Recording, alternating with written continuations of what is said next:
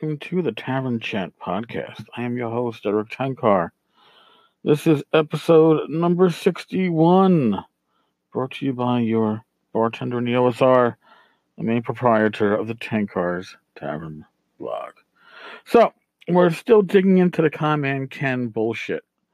And there's an email thread, not too long, between Louis Desi and Marcus King. Now, Marcus King is the owner of Mad Axe Games and Comics. He's the one that owned the location that Little Monsters Games and Comics, Little Monsters Entertainment, whatever the fuck it is now, excuse me, is that. So, Louis sent Marcus an email. This is on July 4th. Hi, Marcus. I saw that you left me a note on one of the boards. That board happened to be one of the blog posts at the tavern. So I'm sending you this email to ask if you still hold the note on a comic book store, Little Monsters and Comics. If you do hold the note, I would be interested in purchasing that note from you so we could come to terms to do so. The first part of this conversation is that I would need to understand exactly what the note is for and what is secured by it. If you have any documentation, that would be helpful too. All right. Now, I'm assuming that the response from Marcus was also carbon copied or forwarded to Ken. So here's Marcus's response. Oh, I remember this nozzle now. He never called. More precisely, I don't know if he ever called, but I never spoke to him. And I never saw his email either. My filter is turned up. I have had this email address for 19 years and get a ton of junk. This is the guy who was speculating that you are my financier for my store and was accusing me of receiving money from your Kickstarters to finance my store. I told him to call me because I didn't want to put anything else into text he could misquote. Again, well, here's the thing. If you're copying text, you really can't be misquoted. You can be taken out of context. You can't be misquoted. If you're on a phone call, guess what? I believe that Connecticut is like New York State. Only one side needs to know that the phone call is being recorded. So, for example, when I was going to have a phone conversation with Gil Gygax 2.5 years ago, I bought an app for my phone so I could record the call. Why? Because I expected that anything that we talked about after the fact could be denied, or I could be told that I was misquoting, and I was not going to get caught in a situation where I was going to be accused of misquoting somebody. Therefore, I was going to record it. So, yeah, Marcus, phone calls don't help. All right? They're not going to protect you from what you say. It isn't you being misquoted. It's you not liking the context of the quote. In any case, enough of my commentary. Well, you'll get more commentary from me. I can't help myself in the shit anymore.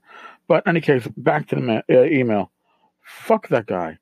Guy thinks some shit up and then posts it. What a douchebag.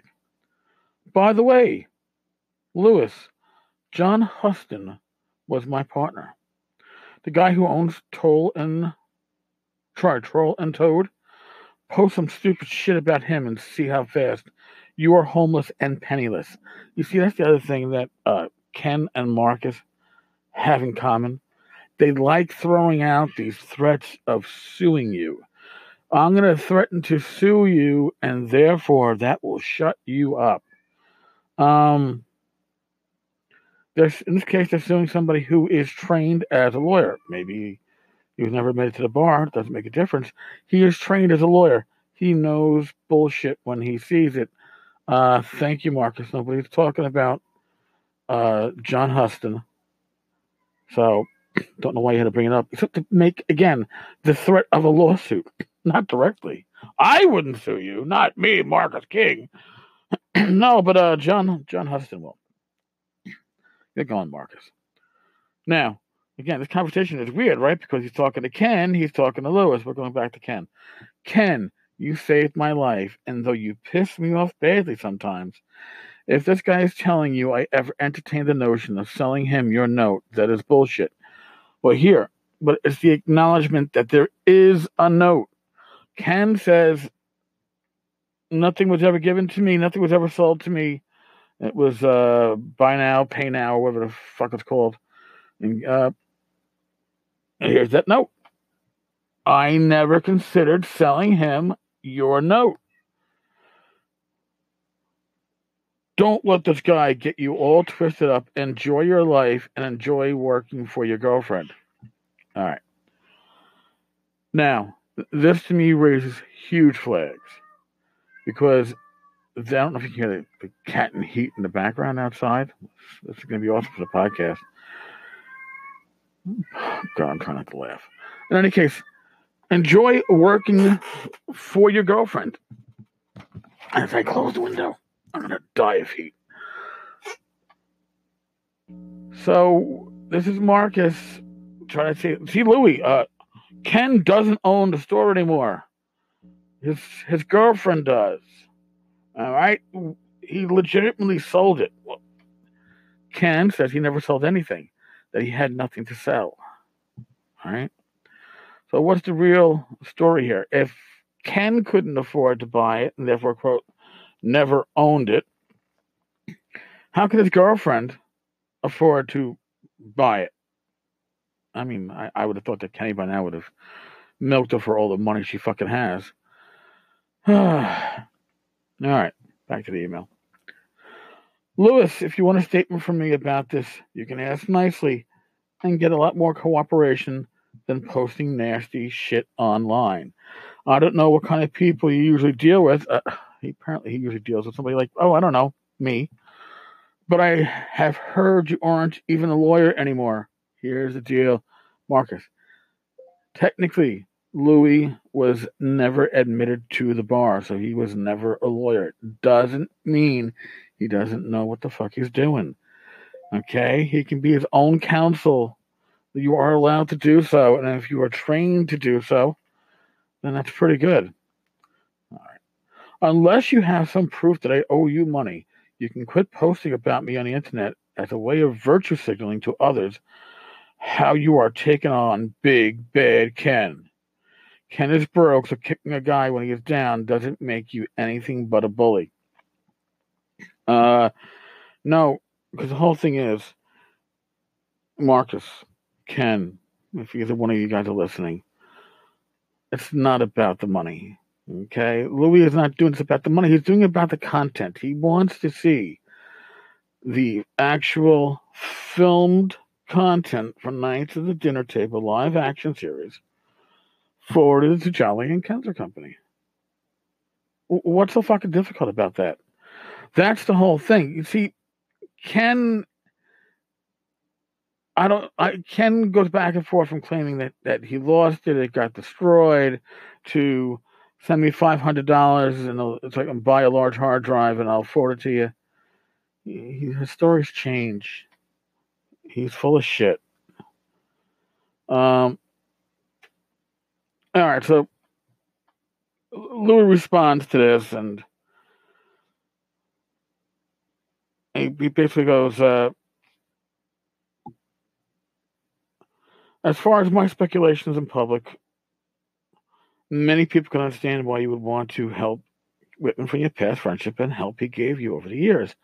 But they're completely baffled as to why you would allow someone that has systematically stolen from everyone he has come into contact with over the last decade or two a safe place to operate from, continue his cons, and all the while run the risk that Whitman will steal everything that's not nailed down for you and the store and your business partner.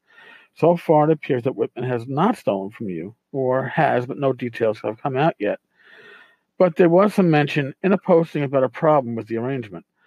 But the general consensus is that it's only a matter of time before Ken Whitman does steal from you. If Whitman never steals from you, then I do wonder why you seem to be the only one and only person that Whitman would not steal from, since, as far as I can tell, everyone that Whitman has come into contact with, at least since the mid-1990s and on, has been sorry they ever dealt with him. These people that Whitman has ruined over the past years include ruining his wife, now ex-wife, into bankruptcy in 2013 with him, and then charging thousands of dollars onto a charge card of a woman that he went on a cruise with, probably with Kickstarter funds, from one of the Kickstarter projects.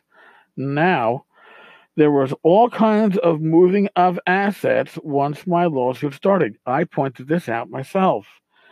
Listen, where there's smoke, there's fire, and this would be I don't know if the assets are being moved around to protect Ken, for tax free. I don't know. I'm not even going to speculate, but you do know the assets are being moved around. If they're being moved around, they're being moved around for a reason. And it seems strange that your partner seems to be nowhere to be found, or has any comment on any of this. Whitman appears to have been using the store that you sold to him to start running more cons, including selling fake Walking Dead memorabilia, and now the store has allegedly been sold to Whitman's new girlfriend, Jess Hunter. But Whitman appears to be working there most days, and even is at the top of the Facebook page for the store today. It is telling that the LLC the store was claimed to have been sold to did not exist until after the sale was announced, and one of the websites tracking all this made a posting about it. That and more is why I wonder what is going on, since none of it makes sense. Well, actually, it does make sense. It makes sense if you're trying to, hide assets. If you're trying to hide it from the courts, it makes perfect sense. Ken had assets. Now Ken has no assets. Ken is bankrupt. He's poor. He doesn't have a penny to his name. Prior to the switching of the LLCs, yeah, because I'd like to know what is actually under the new LLC, Little Monster Entertainment, which is Jess Hunter's LLC. What is actually owned by that? Be interesting to know. That more is why I wonder what is going on. Since if it makes any sense to me, it looks like there's not just one plan to shift assets around, but two plans of people moving assets to avoid a lawsuit and something else. Well, that's something else. I don't know for sure what it is. I would hazard a guess, and this is just me speaking out of my ass. I have no inside knowledge, but you're hiding it from the taxman because you're hiding it from the courts. That's the lawsuit aspect. And what else would you hide it from? It's gonna, take an accountant time to figure out who the fuck owns what. So, Marcus and his artful response: I don't give a fuck what you wonder. I don't give a fuck about you because you slandered me online with no cause. Fuck off. All right. Now, listen, Marcus has a right not to give detailed answers. I mean, I'll be honest with you. Marcus is probably best not giving detailed answers. He gave more details than he realized he did with this exchange. Okay? Because he is saying, I had the note on Ken. I never would have considered selling that note on Ken. So the note existed, right? This is the note that says Ken owes you. So Ken might say, I didn't owe nothing. No. You owned the store, Ken. Somebody else owned your debt on the store, and that owner of that debt was Marcus. I'm guessing that note has now moved on to Jesse. Now, other questions. If this note really moved, then who has the lease? Is it still, I believe it was Jim Sears, who had the location first? Because that's the one who got out from under the lease when Kenny took on the store. Time will tell.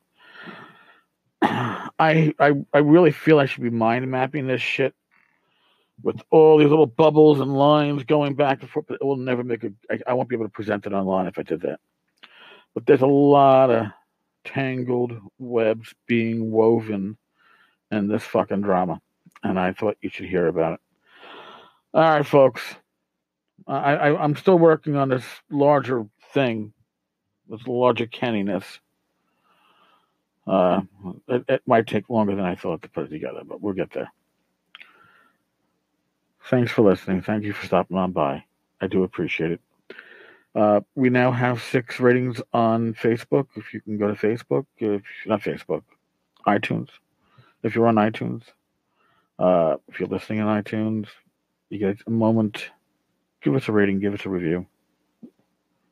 I appreciate it if you could. Be safe. God bless. Roll your dice well. And I will be back tomorrow with more OSR gaming Kickstarter. I don't know, maybe some more Ken drama. Surprised Ken hasn't threatened me with lawsuits because I'm sharing this on a podcast and sharing it online. If you're listening, Ken, big love and hugs from Poo Poo Face. You can find me out in Lake Geneva, Ken, because, that's where you think I live. All right, folks. Be good. Bye-bye.